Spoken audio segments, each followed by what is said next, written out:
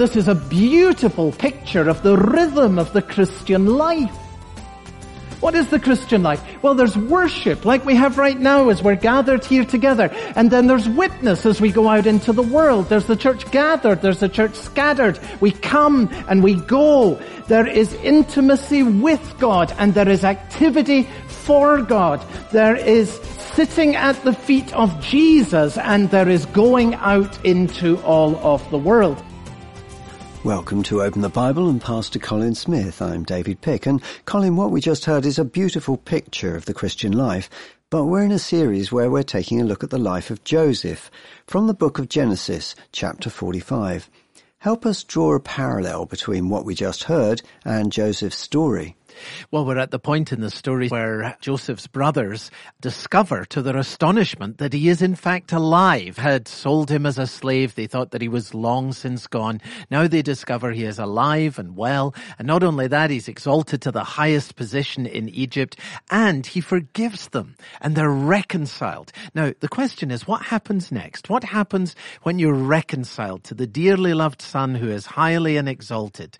Well, you stay in Egypt and have a party celebrating all of his goodness. No, Joseph says, go and tell. Go and tell. There are others in other places who need to know that the dearly loved son is alive and is exalted. So this is the Christian life. We rejoice in our fellowship with Jesus Christ and we're sent out and commissioned to go and tell others the good news of the risen Son of God, the dearly loved Son of God, who's alive and well, the sovereign Lord of the universe, Jesus Christ. So if you can open your Bible and stay with us for the message Forgiven and Reconciled. Here's Pastor Colin.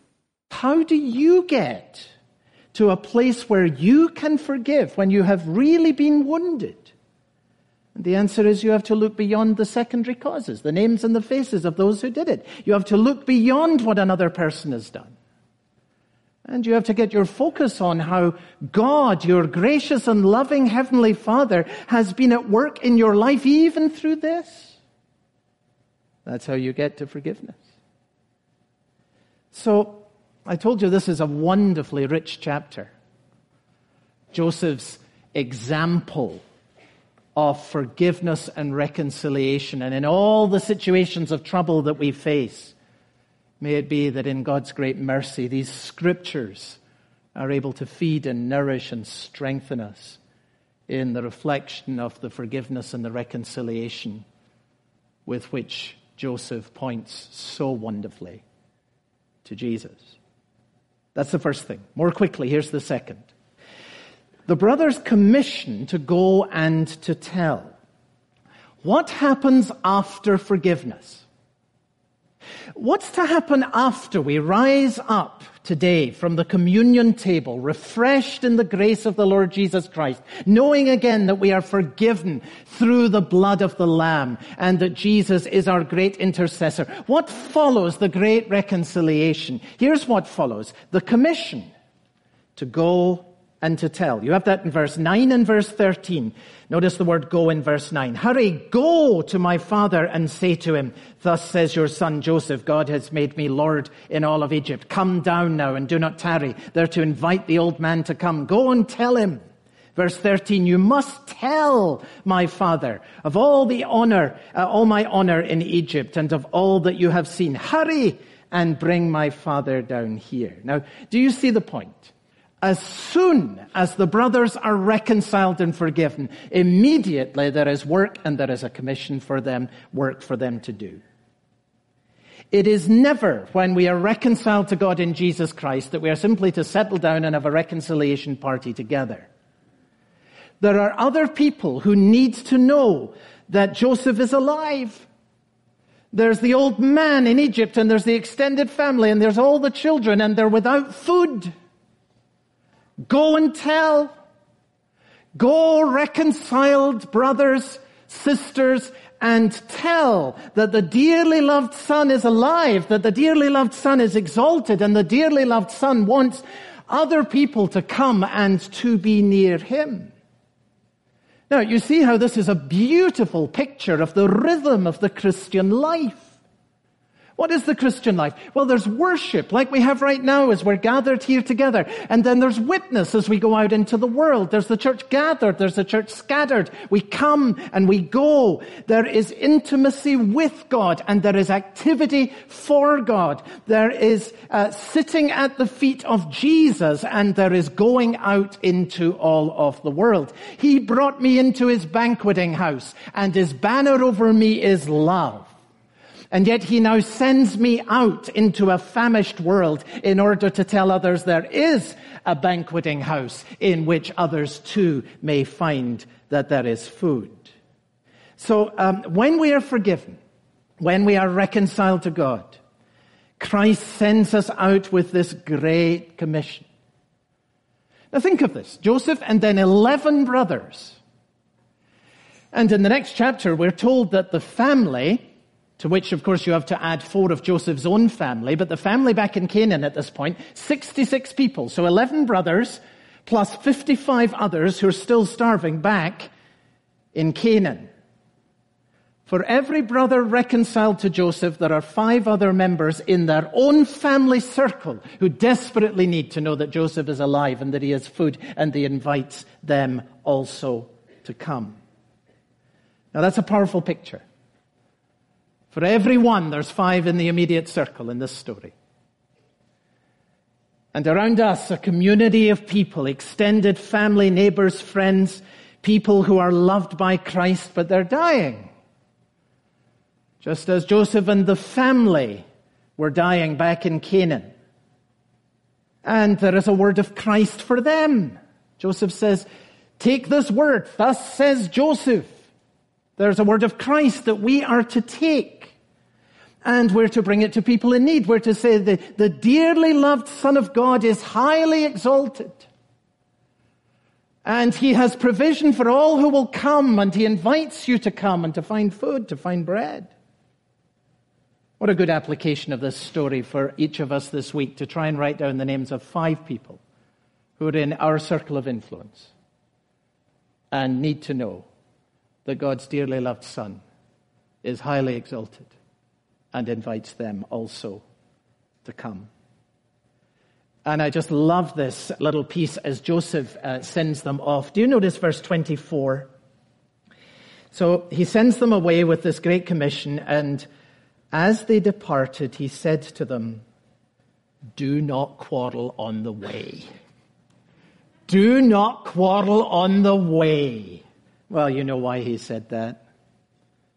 Joseph has forgiven his brothers. Now they have to forgive each other. They mustn't get on the road and immediately start arguing about who was more to blame about these past sins that had now been forgiven. They must not divide over their past sins and their past ways. They must now unite around their future calling, on which the lives of many dearly loved people now depend. Quarreling between brothers and sisters in Christ that the communion table ought to provoke us to resolve is always a distraction from the work that Jesus Christ has given us to do. If the brothers go home quarreling and arrive there with old Jacob and they're all falling out with each other, what credibility will there be for their message? Divided brothers cannot be effective in communicating the good news to Jacob. Those who have been forgiven, those who have been reconciled, are commissioned, go and tell, and do not quarrel on the way. You've been listening to the message Forgiven and Reconciled, part of our series, Snapshots of a Godly Life. And if you ever miss any of our broadcasts, you can always go to our website, openthebible.org.uk, and you can stream the messages or download them as a free MP3. Open the Bible comes to you because of listeners' donations. This is the last day of May, so it's the last opportunity for us to send you J.C. Ryle's book, Holiness. This book is our gift to you if you're able to support the work of Open the Bible in the amount of £5 or more each month. Now back to the message. Here's Pastor Colin. I want you to see here Jacob's journey from doubting to faith. So we looked at Joseph's marvelous example of forgiveness and reconciliation. And we felt, as those who are forgiven by Christ and reconciled to God, that in the joy of this mercy that we don't deserve, we're given this great commission in which we're sent out to go to other dearly loved people and to say He's alive and He's exalted, and He invites you also to come. And then the last snapshot today is simply this. They get back, and what happens when they tell Jacob? Well, I want you just to see lastly Jacob's journey from doubting to faith. Now, picture with me for a moment the scene when the brothers return home to Jacob. Simply for the old man to see them coming on the horizon would have been for him the most marvelous relief. I mean, first it meant that there was food coming, and that meant that he and the wives and the little children were going to be sustained. Second, as they come back and he counts how many there are, he realizes, hey, Simeon's back. Remember, Simeon had been detained all of this time in Egypt, and now Simeon is restored to his father. But most of all, of course, what was in his mind and heart was, would Benjamin come back, the dearly loved son? And there he is. But there was more. And these brothers come back with this astonishing news. And they tell the old man that Joseph is alive, and he cannot believe it. Cannot believe it. Notice verse 25. They went up out of Egypt, and they came to the land of Canaan, to their father Jacob, and they told him, Joseph is still alive, and he is ruler over all the land of Egypt. And Jacob's heart became numb, for he did not believe them. Now, notice this. It doesn't say he didn't believe them because his heart was numb. It says his heart became numb because he did not believe them. In other words, and this may be true of someone in the congregation here even today, the reason he had no feeling was that he did not believe that the dearly loved son was alive. Now, of course, you find exactly the same thing in the Easter story. I mean, there's just all kinds of ways in which this chapter is a foreshadowing of Easter Day. You remember when the women came to tell the 11 disciples that the tomb was empty and they had seen the angel appear to them. And Luke tells us, chapter 4 and verse 11, that these words seemed to the disciples like an idle tale. And they did not believe them. So what turned Jacob around? He's presented with this most marvelous good news, the greatest thing he's ever heard in his life, and he doesn't believe it. What's going to turn him round? What's going to take him from a heart that is numb to a heart that burns within him? What's going to take him from doubt to faith? How's that going to happen for a person today? Notice there are two things. Words and wagons. Words and wagons. It's in the Bible. You look at it there. Verse 27. When they told him all the words of Joseph, there's your words, which he had said to them, and when he saw the wagons that Joseph had sent to carry him, the spirit of their father Jacob revived. Think about these two things in these last moments. All the words of Joseph. In other words, the old man in his sorrow needed more than a headline for his numbed heart to be warmed and to be revived. Remember this when you're sharing the gospel. We need great patience. Many times, people whose hearts are numb need much more than the headline. He heard the headline, he couldn't believe it.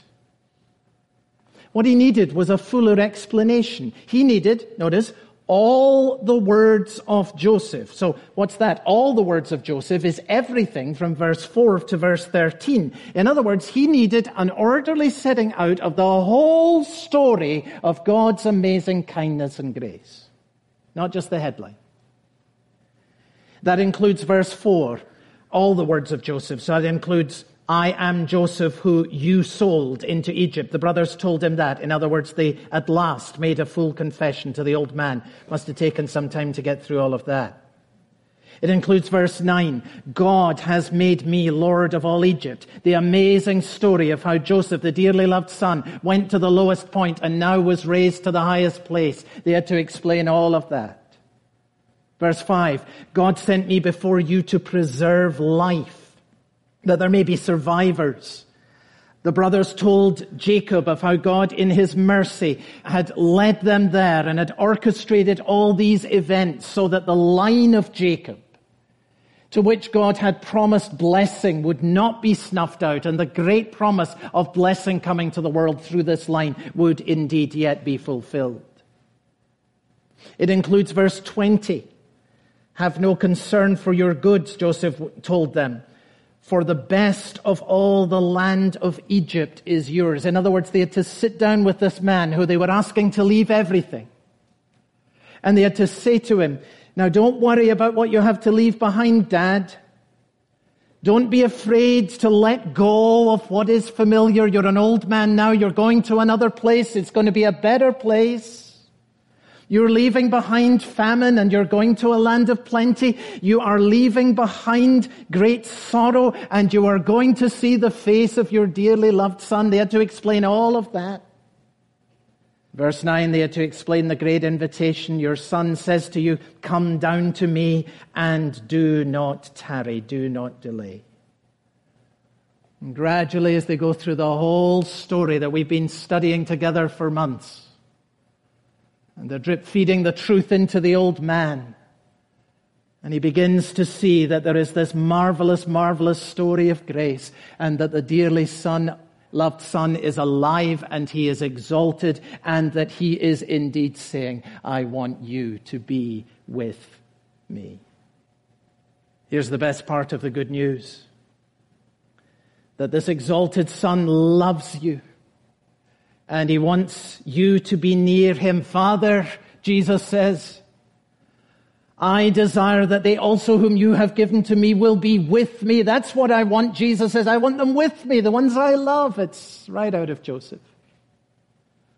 I want them to see my glory as the highly exalted Son. It's the glory with which you have loved me before the foundation of the world. It would have taken a while to tell all that story. A bit like the two on the road to Emmaus needed to hear it. Do you remember? And they're so despondent. Their hearts are kind of numb. And Jesus comes alongside them and he explains to them all that is said regarding himself right throughout the scriptures, beginning at Moses and all of the prophets. Wouldn't you have just loved to have heard Jesus go through all of that? And hearts are thawed and they begin to see the big story of grace.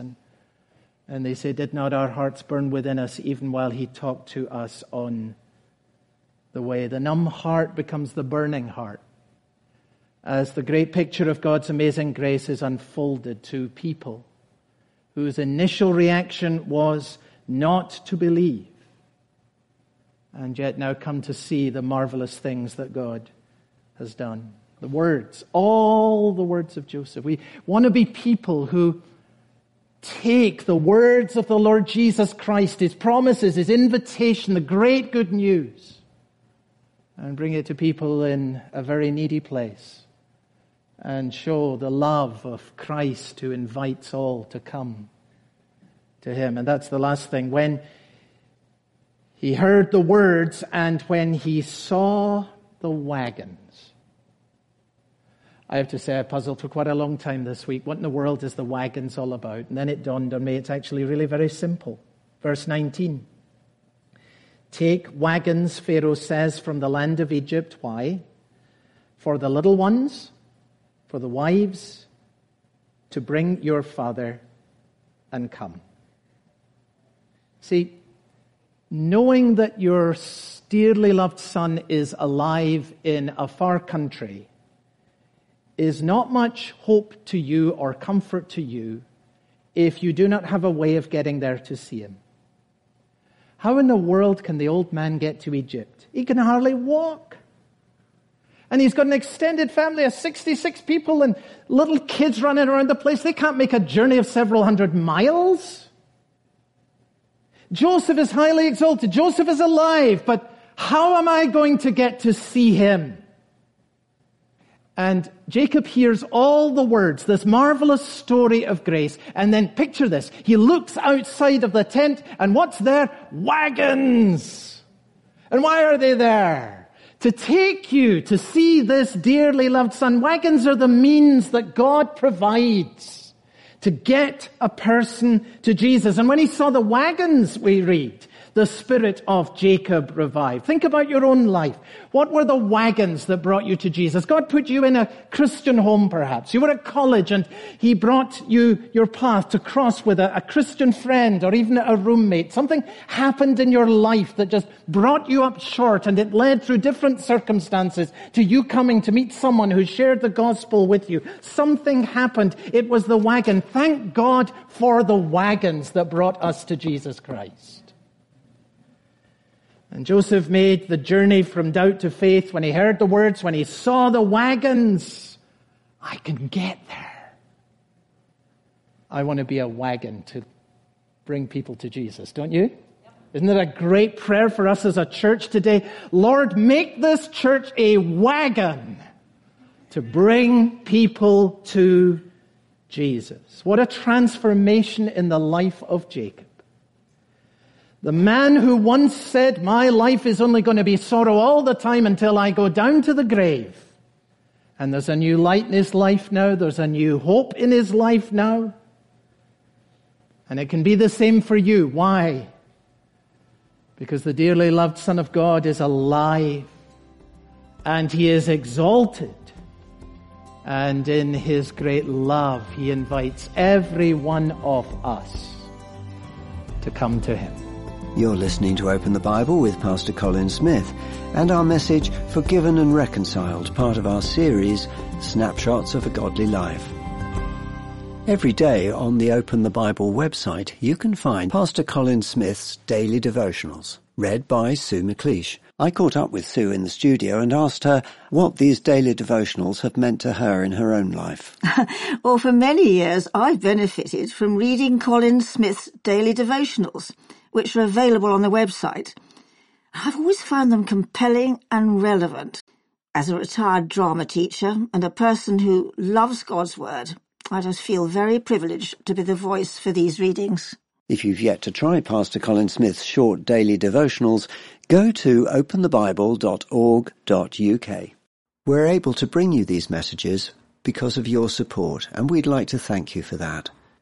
This month, if you're able to commit to a gift of £5 or more, we'd like to thank you by sending you a copy of a book. It's entitled Holiness by J.C. Ryle. Colin, who is J.C. Ryle and why would we want to read him?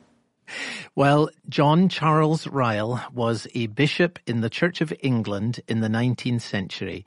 He was clearly committed to the authority of Scripture, and his writings are still widely read today and wonderfully valuable because not only is he clear in his convictions from the Word of God, he's wonderfully clear in the way that he writes.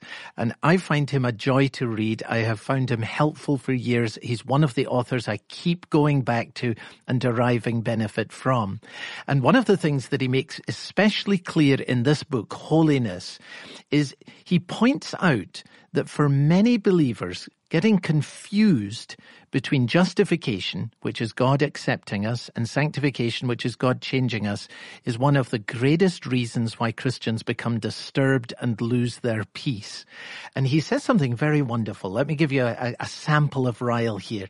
He says, a true Christian is one who has not only peace of conscience, but war within. He may be known by his warfare as well as his peace.